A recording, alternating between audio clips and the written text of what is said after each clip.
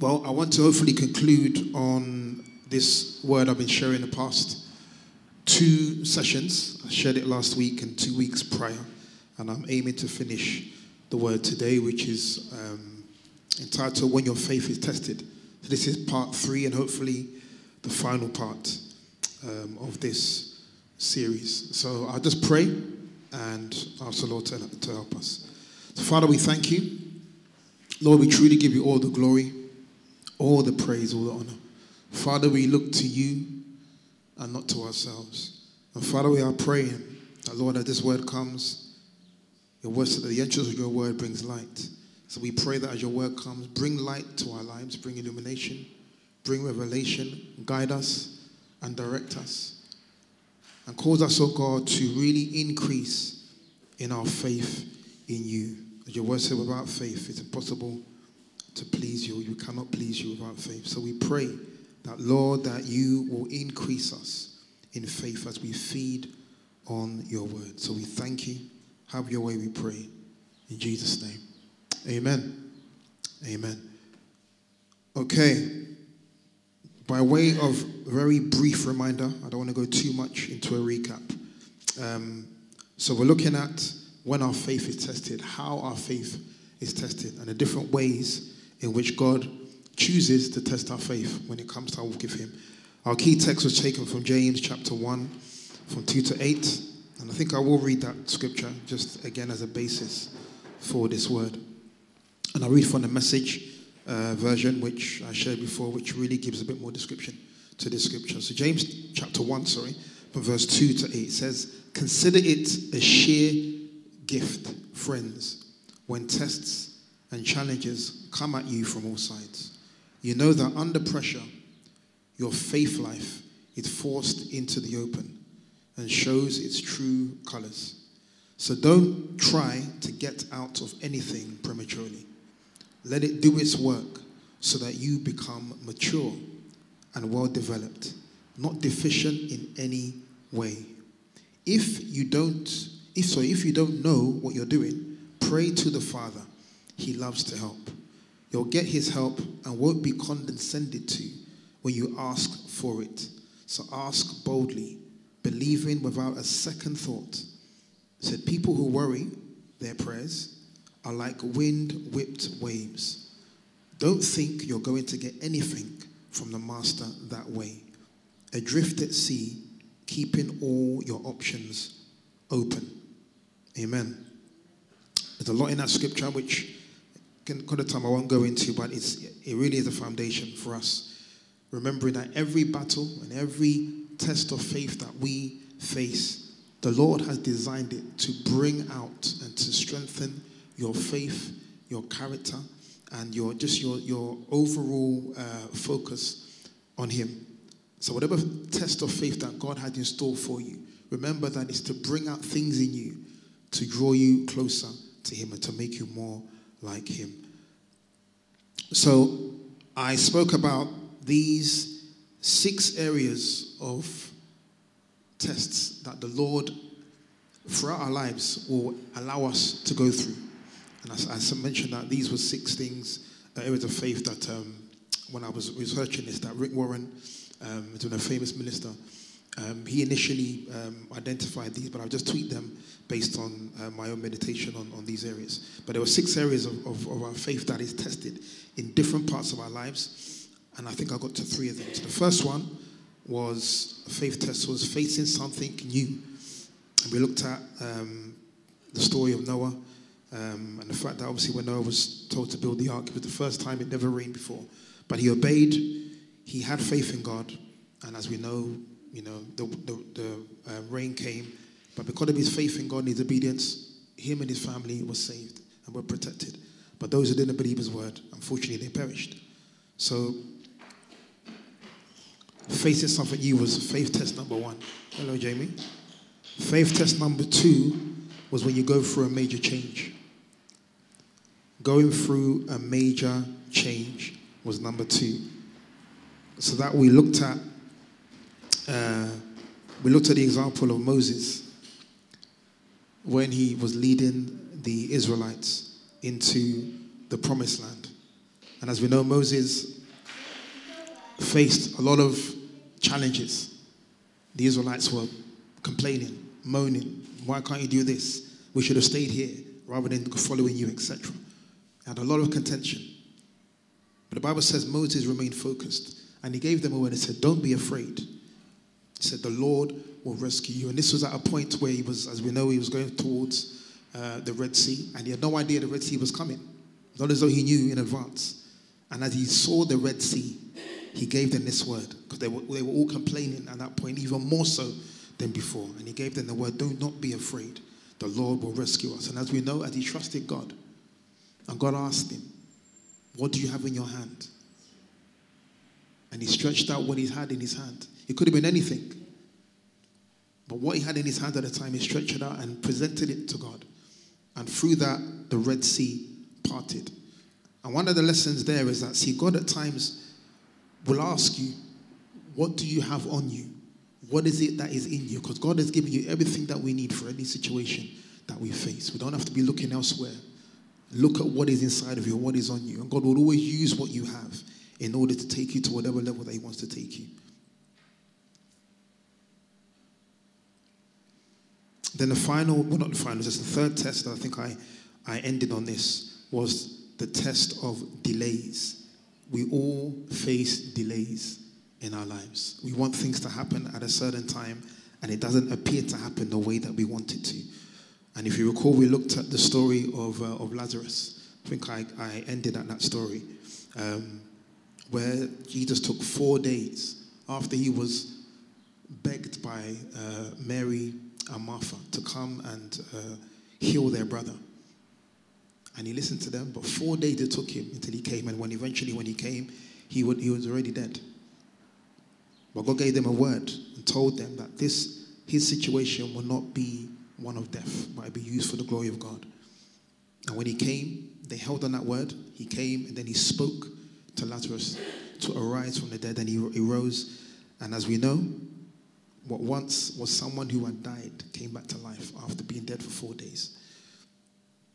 It's a similar story that I want to share as well, which is the story of Jairus' daughter. This is it's in the Gospels, but famously in the Gospels in Luke chapter 8, verse 41 to 56. Now, this story is very similar to the story of Lazarus, because Jairus approached Jesus as he was on his way ministering. And the Bible says that when he approached Jesus, he was again pleading with him to come with him to his home, because his only daughter, age 12, was dying. The Bible says he was pleading with him. Jesus heard him and was actually making his way to his house. But the Bible says that as he was making his way, he was met by a crowd of people. And that was the point where he was touched by somebody. Didn't know who it was. And he was asking the disciples, who touched me? And they were saying, Lord, what do you mean you touched? It's a crowd. But that was the woman with the issue of blood that touched him. So Jairus, at that point, was thinking, the man that can save my daughter, we're going to go to my house. He's going to lay hands on him, on her, and she'll be well. But there was a delay. And it was a legitimate delay, because Jesus was ministering to somebody else. Somebody who had an issue of blood for a number of years, bleeding daily for a number of years. But Jesus put Jairus' situation to one side and began to focus on this woman with the issue of blood. As we know, Jesus spoke with her, ministered to her, and she was healed. But then as he was then finishing with her, someone came to him and said, Jairus' daughter is dead. Now see, I'm not too sure. The Bible doesn't say at that point what Jairus did or his response or whatever it was. But again, Jesus gave him a word, which I will read. And Jesus said to Jairus, do not be afraid. Just have faith, and she will be healed. Amen. Now see, at that point, Jairus had a decision to make. It was either to focus on the news that he and Jesus had received, that his daughter had died, or it was to hold on to the word of God. Now see, when you listen to these stories, at times we forget that this is This wasn't a film. This wasn't some fictional situation. This was real life. Your own daughter had died. You ran out the house to find somebody that you knew could heal. And you got to them. That person, Jesus, was now making his way to your house. But then he was legitimately ministering to somebody else. So in Jairus' mind, it's like, come on, man, I've come out to try and get help. I've received the person that's going to help me. And now look at this, I've been delayed. And it seemed like a legitimate argument that he had, something to really complain about. But Jesus gave him this word, and he had a choice to make. Should I believe the word you've given to me, even though I just heard my daughter died? Or should I hold on to your word? Now again, we don't know how Jairus reacted at that point. But we do know the end. Was that Jesus went to his house. And when he got there, people were wailing, crying, etc. And Jesus said to them, you don't need to be crying. She's sleeping. And the Bible said they were laughing, thinking, have you lost your mind? What do you mean she's sleeping? She's dead. She's been dead for I don't know how long. But Jesus went there and he prayed, called for Jairus' daughter to wake up. And she woke up and she was back to life again. Now see, in that time of delay, again, the Bible doesn't say how Jairus reacted. The Bible doesn't explain about what his mindset was. But I'm pretty confident that the word that was given to him by Jesus, that he held on to that word. And I want to encourage you, because listen, in life, there are going to be many things that will come your way that will seem as though that's the end. Because, in a sense, death is a finality. So you may receive or hear news about something that may be like a death sentence that's been spoken over your life. But we have to hold on to God's word. We have to look into God's word. Sometimes God may not give you a word directly, like how Jesus gave Jairus a word and said to him, do not be afraid. You know, your daughter will be healed. You may not hear a word in that way, but the scriptures are God's word. Because sometimes we think, Lord, you haven't spoken to me about anything. But open the scriptures. Find God's word and hold on to his word. And as you do that, that is the word of God for you.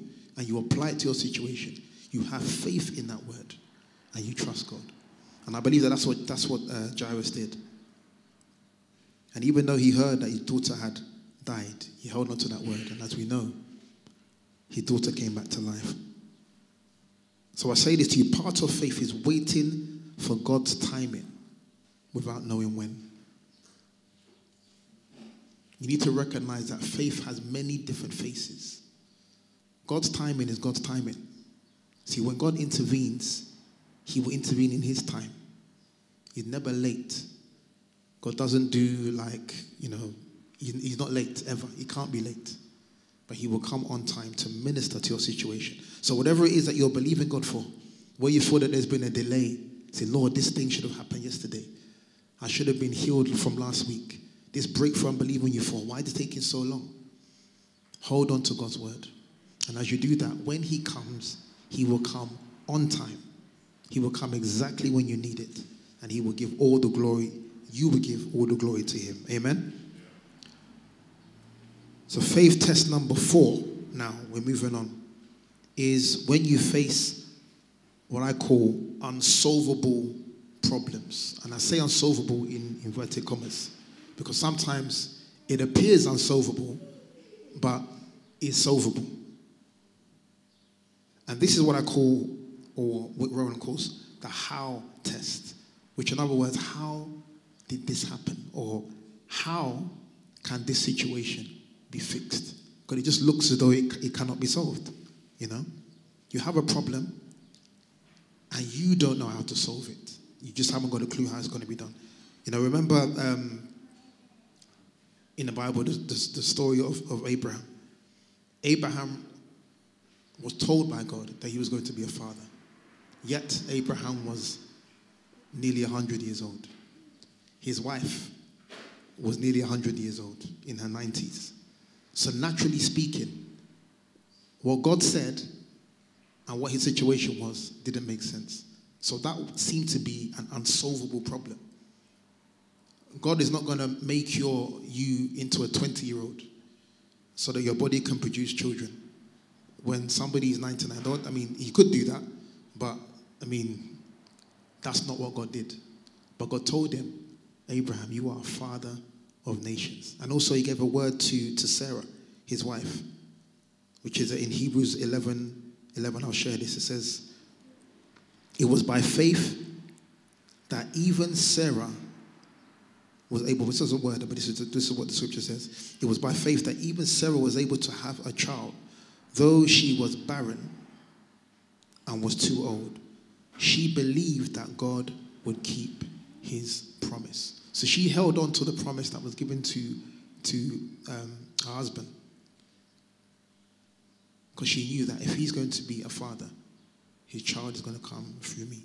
So she held on to that promise. She held on to that breakthrough. And this was a double miracle because not only was she obviously over the age, but the Bible said that she was barren.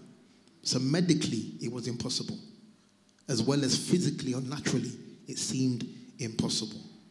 But as the Bible says, all things are possible to those who believe.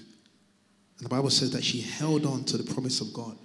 And I want to encourage you, whatever you're facing, hold on to God's promises. God's word never changes. Unfortunately, your situation will always change.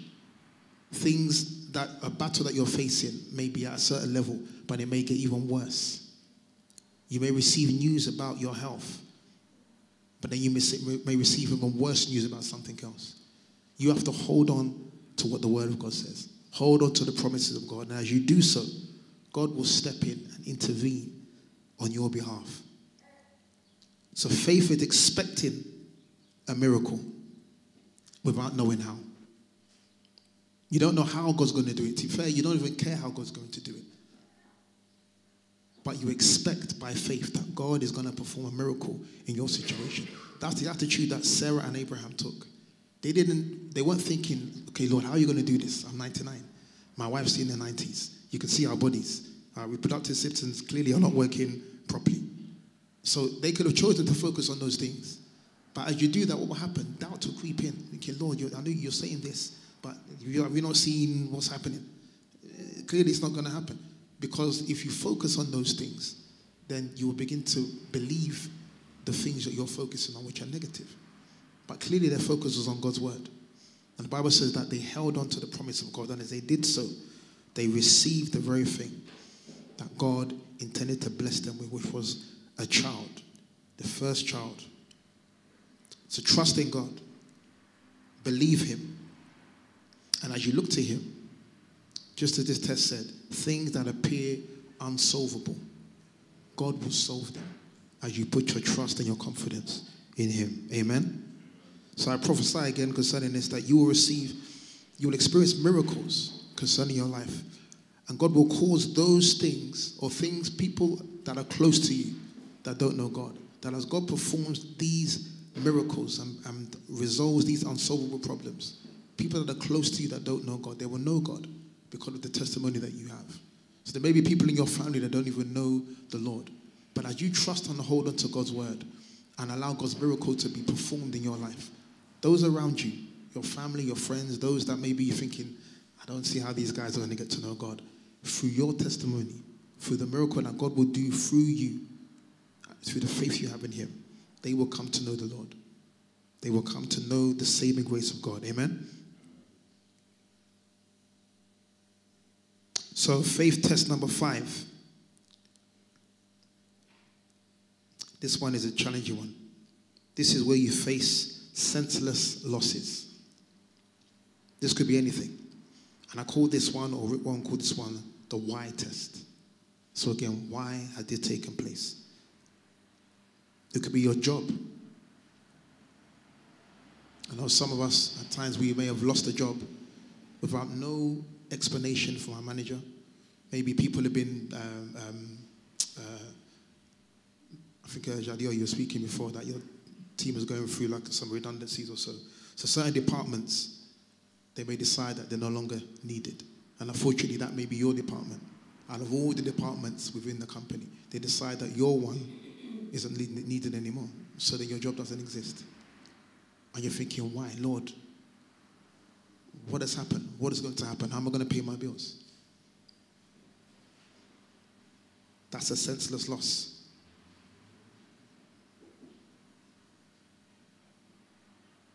You know, this week there was on the news, there were two things that I listened to on the news that I thought, this is so senseless. One of them, I don't know if you heard of this, in Wimbledon. A woman was driving, I don't even know what happened, how she drove her car recklessly, but she drove into a school where the children were, at that time, randomly, they just were doing some kind of outdoor activity. PE, was it? Picnic. Had a picnic at that particular time. And this woman in her, I think it's a Range Rover, so I don't know what happened, but she just drove into the picnic area where the children were. One of the children died, crushed one of the children, and about 16 others are critically injured or so. You can't even imagine being the parent of the child that passed, or the parent of any of the children that are critically injured. You take your child to school, you go about your business, and then you get a call that, I'm sorry to tell you, there's been an accident, your daughter is no longer alive. How are you supposed to receive and take that? It doesn't make any sense. It's a senseless loss. There was one of a family, a cousin of Lynette, about 2 years ago, who had recently got married and was just coming home from work. They went shopping, and with the shopping bags, walking into their driveway to enter into their house, and they just collapsed.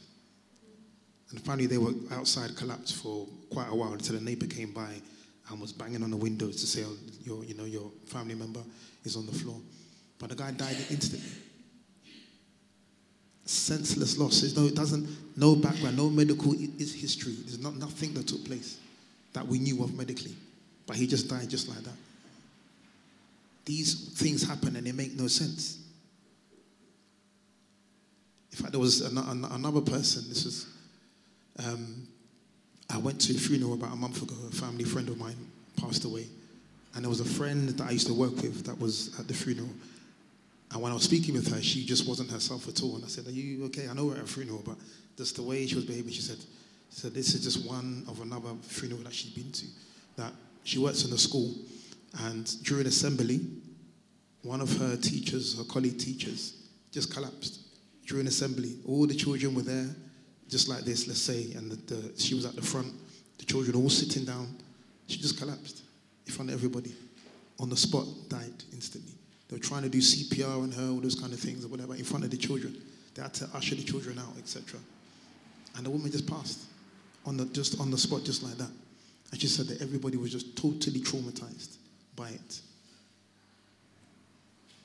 Again, it's like where's the sense? It doesn't make any sense. And see, sometimes when these things happen, we're looking for some kind of explanation that we can hold on to. And at times there isn't one. Thinking, Lord, please just give me something that I can say, okay, I understand or whatever. But then you don't receive anything. So in that situation, what do you do?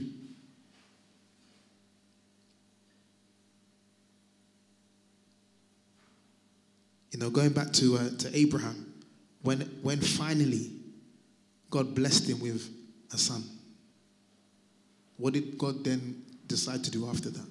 He then he tested him again. He said, okay, this son that I've given to you, I want you now to sacrifice him unto me.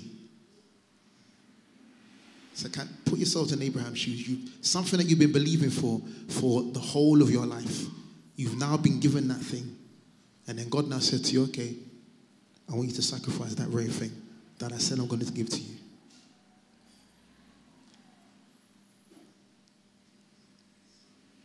Abraham, bless him, focused on God.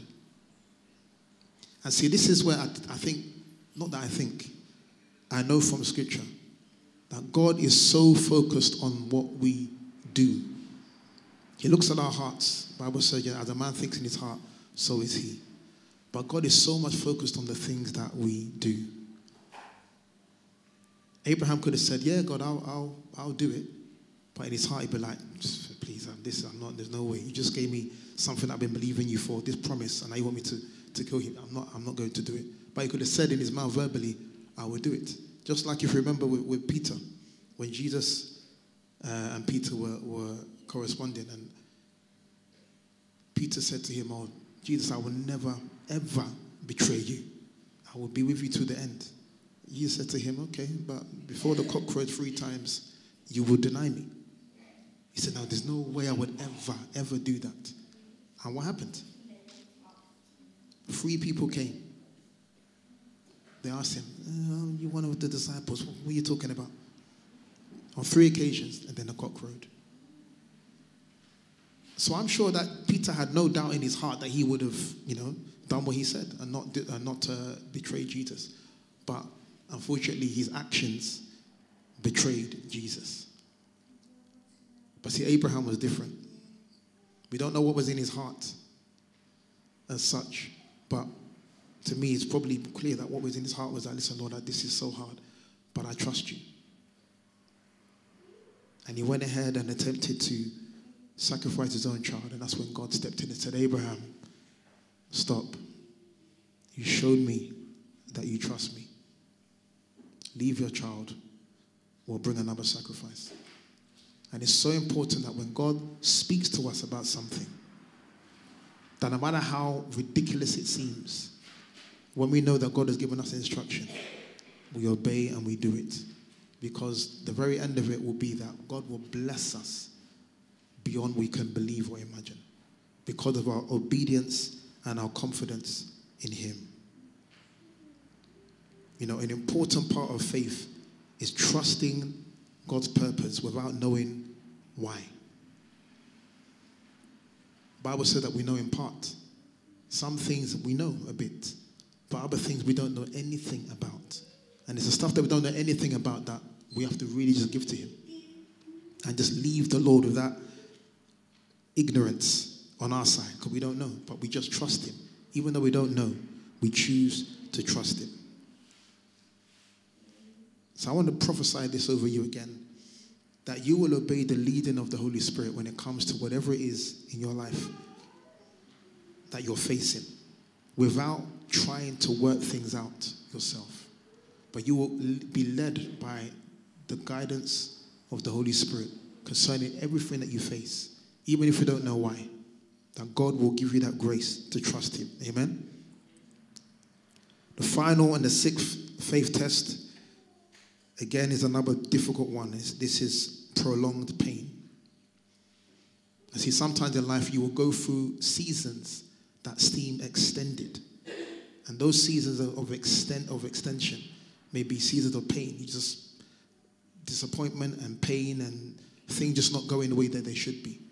At times God will allow you to go through these seasons deliberately to minister to your character and to get you to focus on him.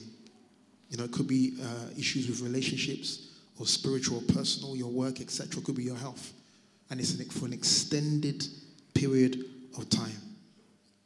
And again, God will say to you, as you trust in him and as you live with that situation, that God will see you through. But you have to trust and put your faith in him. Similar to the situation with Paul, the Apostle Paul. The Bible speaks about Paul having what was called this thorn in his flesh that God placed there in order to almost to keep him on track.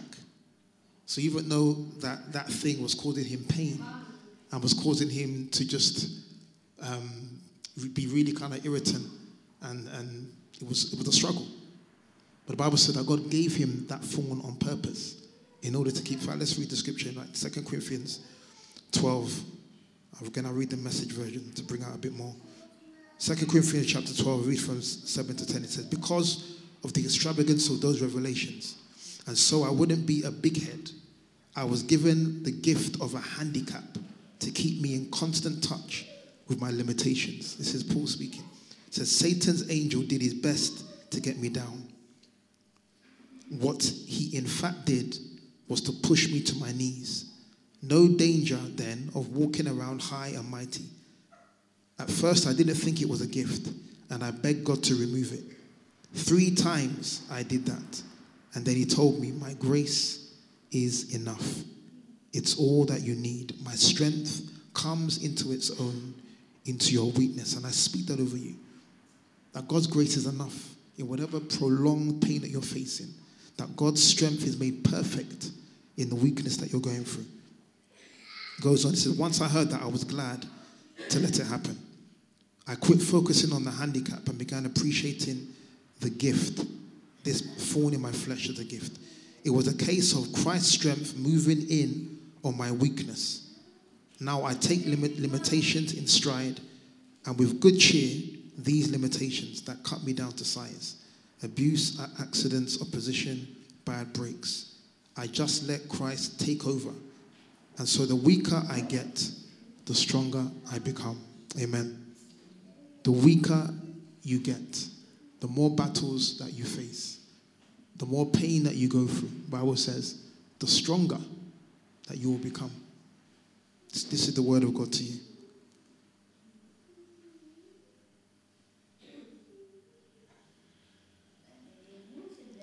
You know, some people that have delved into that scripture, they believe that part of this thorn in his flesh,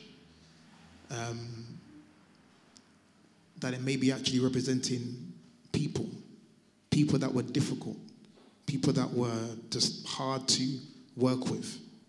The Bible is, some people, historians believe that that's what this thorn in his flesh was referring to.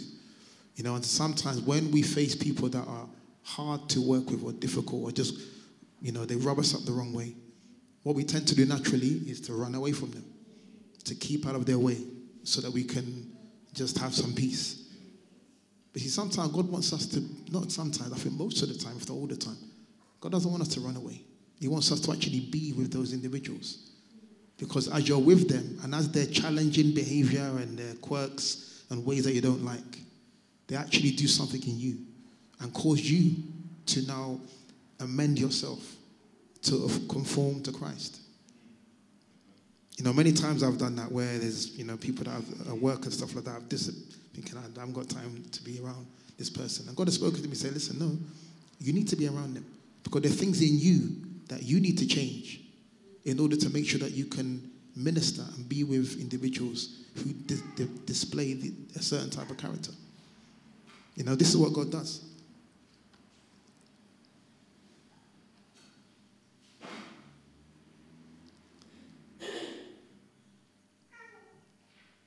It's a cut of time, and I want to pray very shortly. Faith in this era is persisting through pain without knowing how long. As I said before, timing is in God's hands. You don't look to, Lord, when it is going to stop. Because if you do, you will just get frustrated. But you're trusting God as you're going through whatever process that you're going through. You're looking to him.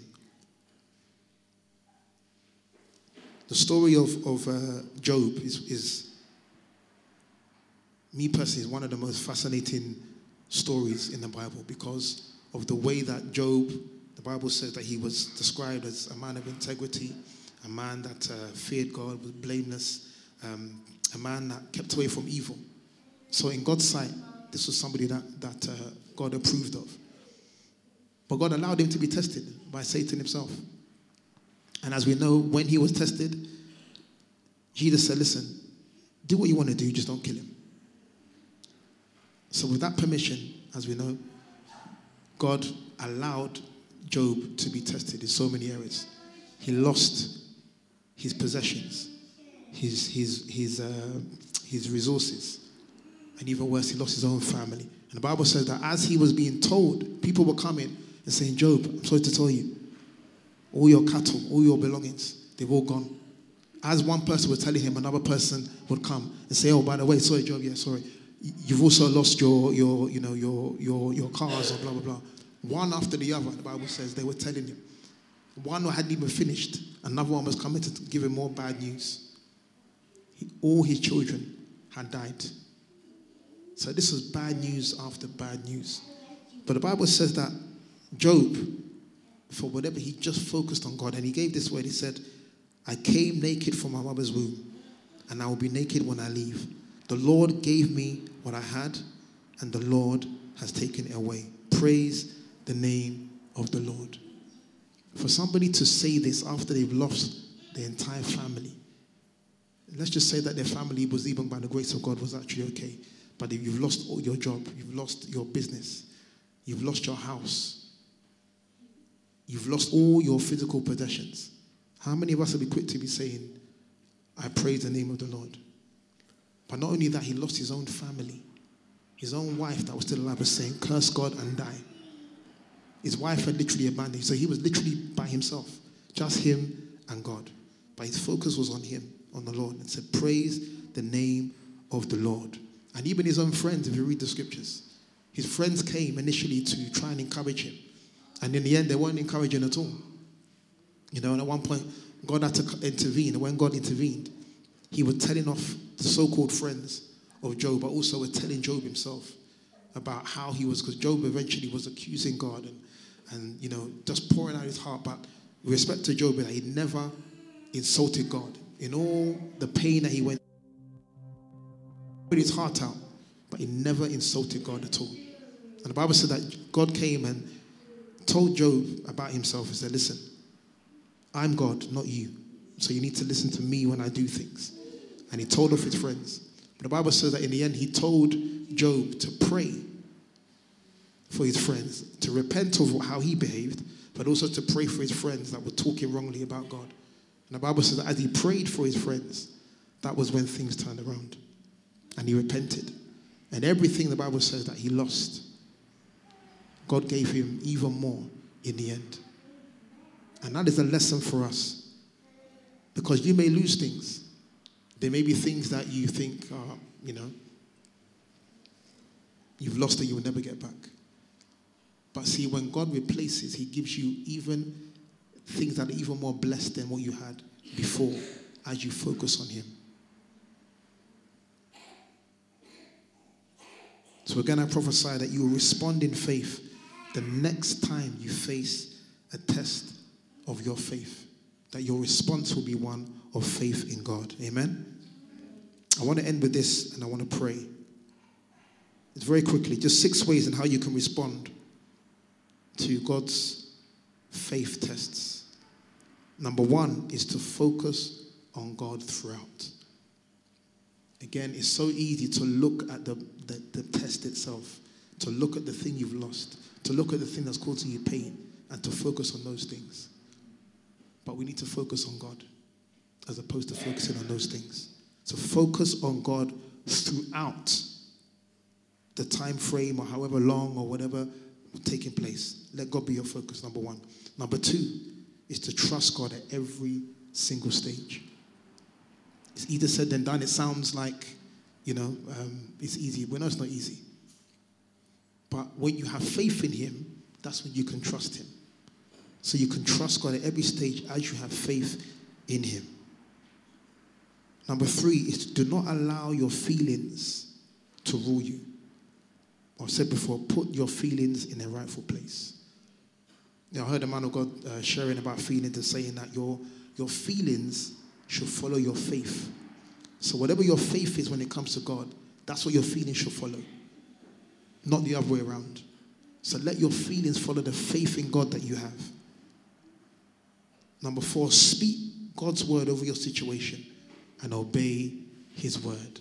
God's word is life. As you speak it, power is released. So whatever you're facing, you don't have to feel in a kind of upbeat way. Just speak God's word. You could feel like total rubbish, but as you speak God's word, you're speaking life. You're speaking faith. You're speaking God's purpose. So speak God's word over your situation and also obey his word. It's important as you speak God's word. Anything God's saying to you, obey what his word says to you. Number 5, agree with others in prayer. It's so powerful. The Bible says where 2 or more agree, it's established. Find somebody and agree, no matter what it is. You're believing God for something, or you're believing for a breakthrough, you're believing for healing, you're believing for a miracle, you're believing for a job, you're believing for those who are not married, you're believing for a partner, you're believing for a breakthrough in your business, whatever it may be. use God's principles. Find somebody, agree and believe, and hold on to the prayer that you prayed. And number 6, finally, is to be led by the Holy Spirit. This is last, but definitely no means least. You need to be led by the Holy Spirit, my brothers and sisters. So many of us at times we're led by, again, how we feel, or we're led by what's happening. We're led by our circumstances that change every second. But we need to be led by the Holy Spirit. Allow him to direct you and guide you, and he will take you where he wants to take you. Amen? I want to read the scriptures and I want to pray. Matthew 17:20. It says, truly I tell you, if you have faith as small as a mustard seed, you can say to this mountain, move from here to there, and it will move, and nothing will be impossible for you. John 7 verse 38 says, whoever believes in me, as scripture has said, rivers of living water will flow from within them, believing in God. Romans 15:13 says, may the God of hope fill you with all joy and peace as you trust in him, so that you may overflow with the hope by the power of the Holy Spirit. Finally, John 6:35 says, then Jesus declared, I am the bread of life. Whoever comes to me will not go hungry, and whoever believes in me will never be thirsty. Let's bow our heads and pray. Father, as you have heard us this morning, as I've shared, and as you see the hearts of your children this morning, Father, I bring each one before you. Lord, I pray that, Lord, that you will intervene directly into each and every person's situation. Father, the things that you know that your children are believing you for, according to your will, that as they apply your word, that as they demonstrate faith in you, Lord, cause them to receive the breakthrough that they're believing you for, in the name of Jesus. That they will say to whatever mountain, move from here to there, and it shall move, and nothing shall be impossible. We pray, oh God, that you will cause the rivers of living waters to flow within each one, that your spirit will rise up within each one of your children, in the name of Jesus. So, Father, we thank you. Touch each one, we pray, by the power of your Holy Spirit. We thank you, Father. Thank you, Lord God. I want to join faith with those of you here that are believing God for something that you believe is a miracle. I don't know what it is, but I just feel led to agree with you. If that's you, if you can just stand, and I want to join my faith with you, that whatever you're believing the Lord for, that as you trust in him, that the Lord will move on your behalf. The Lord will favor you. And the Lord will cause you to testify of the very thing that you're believing him for. So if you just stand, if you're believing him for whatever miracle, breakthrough, something that you know that you need to apply total faith for, I just want to join my faith with you. Father, we thank you. Lord, you see these ones standing. Lord, I join my faith with your children. And Lord, I say, Lord, according to the faith that we exercise in you, so shall it be, in the name of Jesus. Father, I thank you that, Lord, that you will favor each one, that breakthrough shall be their portion, that they will say to that mountain, move from here to there, and it shall move, and that nothing shall be impossible. Father, we thank you for your breakthrough. We thank you for your miracles. We thank you that each one will testify, Lord, of the favor and of the miracle that you have done in their lives, and that all glory and all praise shall be given to you. Father, we praise you that it is done. It is done. So, Father, let each one come and testify of your faithfulness as they exercise total faith in you. So, Lord, we thank you. We say, let it be according to your will. We pray this in Jesus' name. Amen. Amen.